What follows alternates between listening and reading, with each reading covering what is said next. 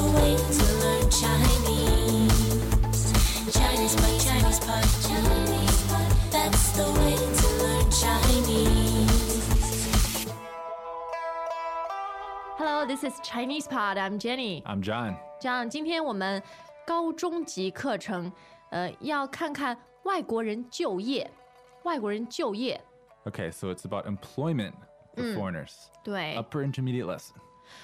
其实以前在中国，外国人比较容易找到特别好的工作。对啊，一下飞机就可以做老板，是吧？一个月赚几万块钱。不错。但是现在情况改变了。Oh. It has gone downhill. 也没有那么坏啦。Not exactly downhill. 但是今天的对话会告诉你很真实的一些情况。是的。我们赶快听一遍。好。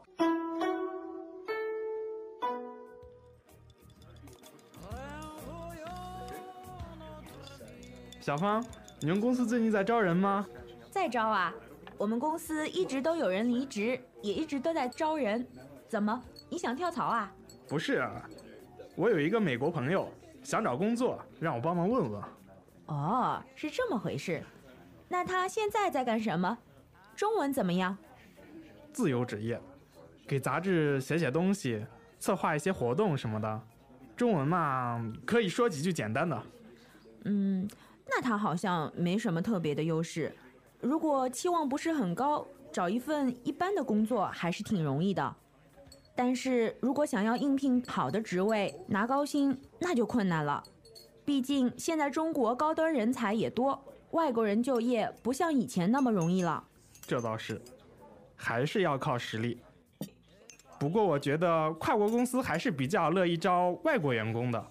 至少语言、想法比较相似，沟通起来比较方便。不见得，现在双语人才这么多，这已经算不上什么优势了。而且好多公司都是同工同酬，除非你是从国外派来的，那么工资福利都很好。如果是一般员工，而且是在国内招的，那和中国人的待遇也差不多。我看还是要高一些吧。一个月18000块肯定拿得到，否则和他们自己国家比，这个落差也太大了。入乡随俗，不适应都不行。再说了，现在职场竞争这么激烈，能找到工作就不错了。对了，你朋友在中国待了多久了？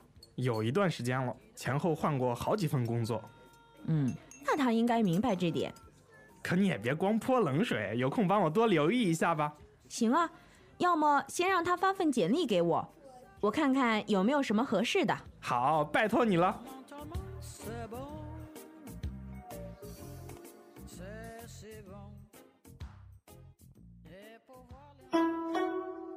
Okay, so Jenny, I'd like to start off with a confession. 什么？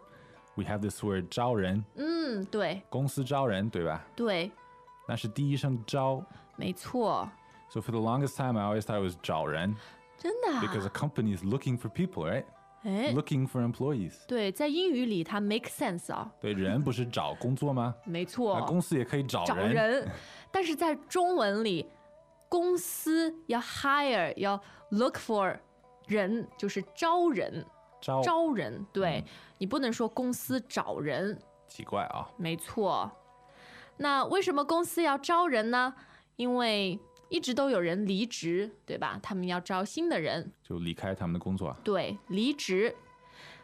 当然也有人一直想跳槽。Jump what? Ditch. Jump the ditch. 槽。那什么意思？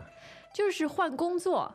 Switch to a better job. 对，跳槽是最常用的switch job 一个说法。也可以说换工作吗？也可以。OK。跳槽换工作。那今天对话里的这个美国朋友，他现在是自由职业，很开心啊，很自由。So free profession meaning freelance. 对 ，freelancer. 没错 ，the profession of freedom， 自由职业。那他平时会给杂志写写东西，然后策划些活动什么的。策划活动？对。外国人也会策划活动啊。我觉得很多什么酒吧里的活动，或者跟艺术有关的，都是外国朋友策划的。你说的策划活动就是 organize parties。对，那也是，party 也是一个 event， 也是一个活动嘛。I guess. 我经常在 Facebook 上收到 invitation。好，策划活动。那现在经济不太好嘛，所以期望不要太高，对吧？期望不要太高。期望就是 expectations. 对，你的希望，你的预期。期望不要太高。那其实英文里也是用这个形容词高。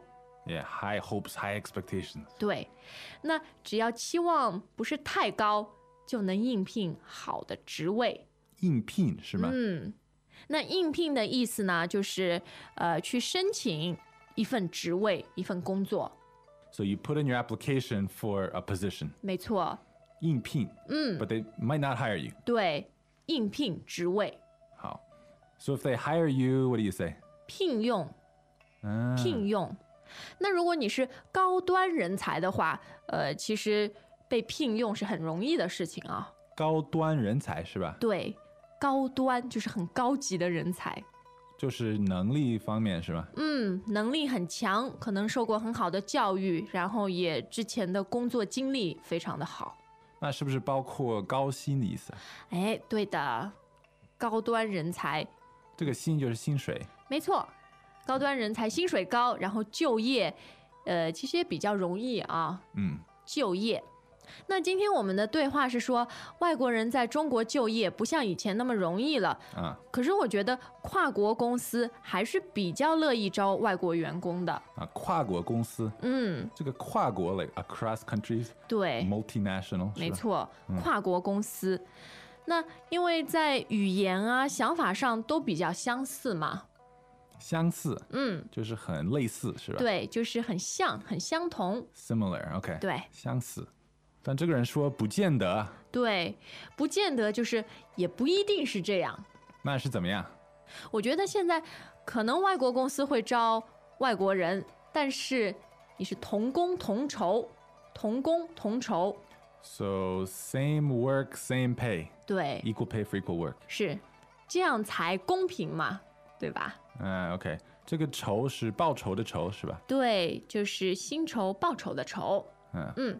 但是如果你是从国外派来的，那么这个报酬还有福利就会好很多啊。国外派来的是吧？So if I'm like sent over from, Intel or something to Shanghai, 对 this is how I say that I was sent by my company. 对，我是从国外派来的。派来的。Sent. OK， 那我们谈谈薪水吧。哎呀，你怎么要谈钱啊？有意思。好，其实我觉得对话里说的也是比较实际、比较真实的情况啊，就是再少，外国人在中国一个月10000把块还是拿得到的。至少上海应该是。对，至少在大城市10000把块还是拿得到的。那这个10000把块，这个把是指什么？就是差不多左右的意思。100把块就是 about 10,000。对，10000块左右。RMB。然后你还可以说100把块、1000把块。About 100, about 1,000。对，但只有这3个。10把块。不行，只有这3个 amount 才可以。1把块。不行。OK。100把、1000把、100把块。好。在中国其实这个算挺高的薪水啊，否则和国外朋友自己国家比。这个落差就太大了这个落差很大。这个落就是 drop。对，落就是落下来。So 落差 is like a negative difference, like a drop。对，就是从高到低的这种差距。OK。就叫落差。但没办法嘛，在中国入乡随俗，入乡随俗。The first 成语 I ever learned。这个其实就是 When in Rome, do as the Romans do。对。而且现在职场竞争很激烈，所以也不能期望太高啊。职场是吧？那职呢就是职业工作的意思，场就是这个抽象的地方范围。那么职场差不多就是 job market。对。Profession market。是的。If you can say that。职场。哎呀，我觉得今天这个女孩她好像一直在说很 disappointing 的话，很现实啊。discouraging。这种叫做泼冷水。So throwing cold water。对啊。 On this enthusiastic young man。没错。那泼冷水就是让人家扫兴，让人家灰心。Yeah, I think that metaphor is really easy to understand. 这样泼冷水真是特别 graphic 特别有画面感的一句话。是的。我就想到一个很热情的人，然后有一盆冷水，一桶对对对。Reminds me of those Gatorade coolers. Yeah, but that's always victory. Oh well. 这是泼 Gatorade， 泼加德利。好，我们再听一遍对话。Okay. Welcome back to another installment of ChinesePod Trivia.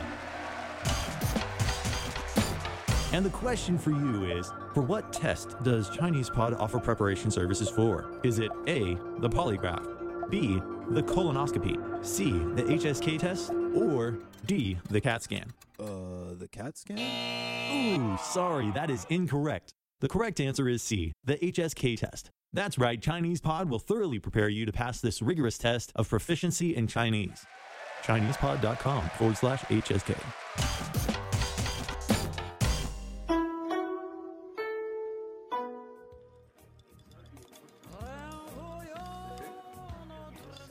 小芳，你们公司最近在招人吗？在招啊，我们公司一直都有人离职，也一直都在招人。怎么，你想跳槽啊？不是，我有一个美国朋友想找工作，让我帮忙问问。哦，是这么回事。那他现在在干什么？中文怎么样？自由职业，给杂志写写东西，策划一些活动什么的。中文嘛，可以说几句简单的。那他好像没什么特别的优势。如果期望不是很高，找一份一般的工作还是挺容易的。但是如果想要应聘好的职位，拿高薪，那就困难了。毕竟现在中国高端人才也多，外国人就业不像以前那么容易了。这倒是，还是要靠实力。不过我觉得跨国公司还是比较乐意招外国员工的，至少语言、想法比较相似，沟通起来比较方便。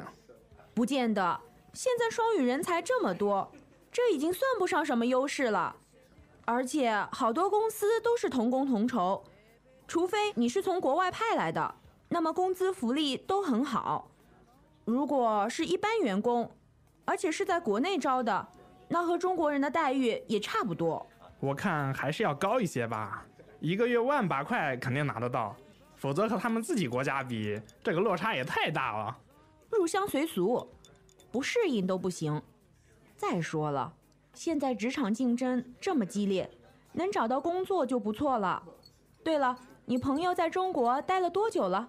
有一段时间了，前后换过好几份工作。那他应该明白这点。可你也别光泼冷水，有空帮我多留意一下吧。行啊，要么先让他发份简历给我，我看看有没有什么合适的。好，拜托你了。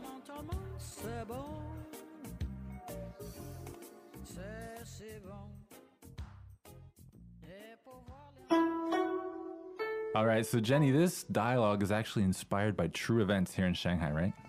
我要问你啊，因为是你告诉我你 inspire 我的。是这样。如果你的期望太高或者不太现实的话，可能是因为你刚刚到中国，对吧？不太了解情况。你可能要去什么小城市，机会就多一点。但是小城市可能机会更少哎，然后钱更少。但学习中文的机会也多啊。哦，没错没错。你说到学中文啊，虽然我觉得很多外国人的这个工作，不需要不必须用到中文，但是会中文的话，哪怕中等的这个级别，都会是一个很大的优势。对，所以最好你先去农村。学好中文，然后再来什么大城市？没有，或者你在大城市，甚至你在国外，你都可以通过 ChinesePod 学中文，是吗？好，我们今天的课程就到这里。那其实整个外国人就业的情况，在这几年也有很大的改变。我们很多外国的朋友都到 ChinesePod.com 来告诉我们你的故事吧。Yeah, you guys got to study hard to keep up with the fierce competition. 好，今天我们的课程就到这儿，明天见。再见。As usual, ChinesePod provides an extensive selection of learning materials for this lesson on its website, www.chinesepod.com. You can access this lesson directly with the lesson number 1042. So just go to www.chinesepod.com/1042 and you will find a transcript, vocabulary, and much more. The link again, www.chinesepod.com/1042.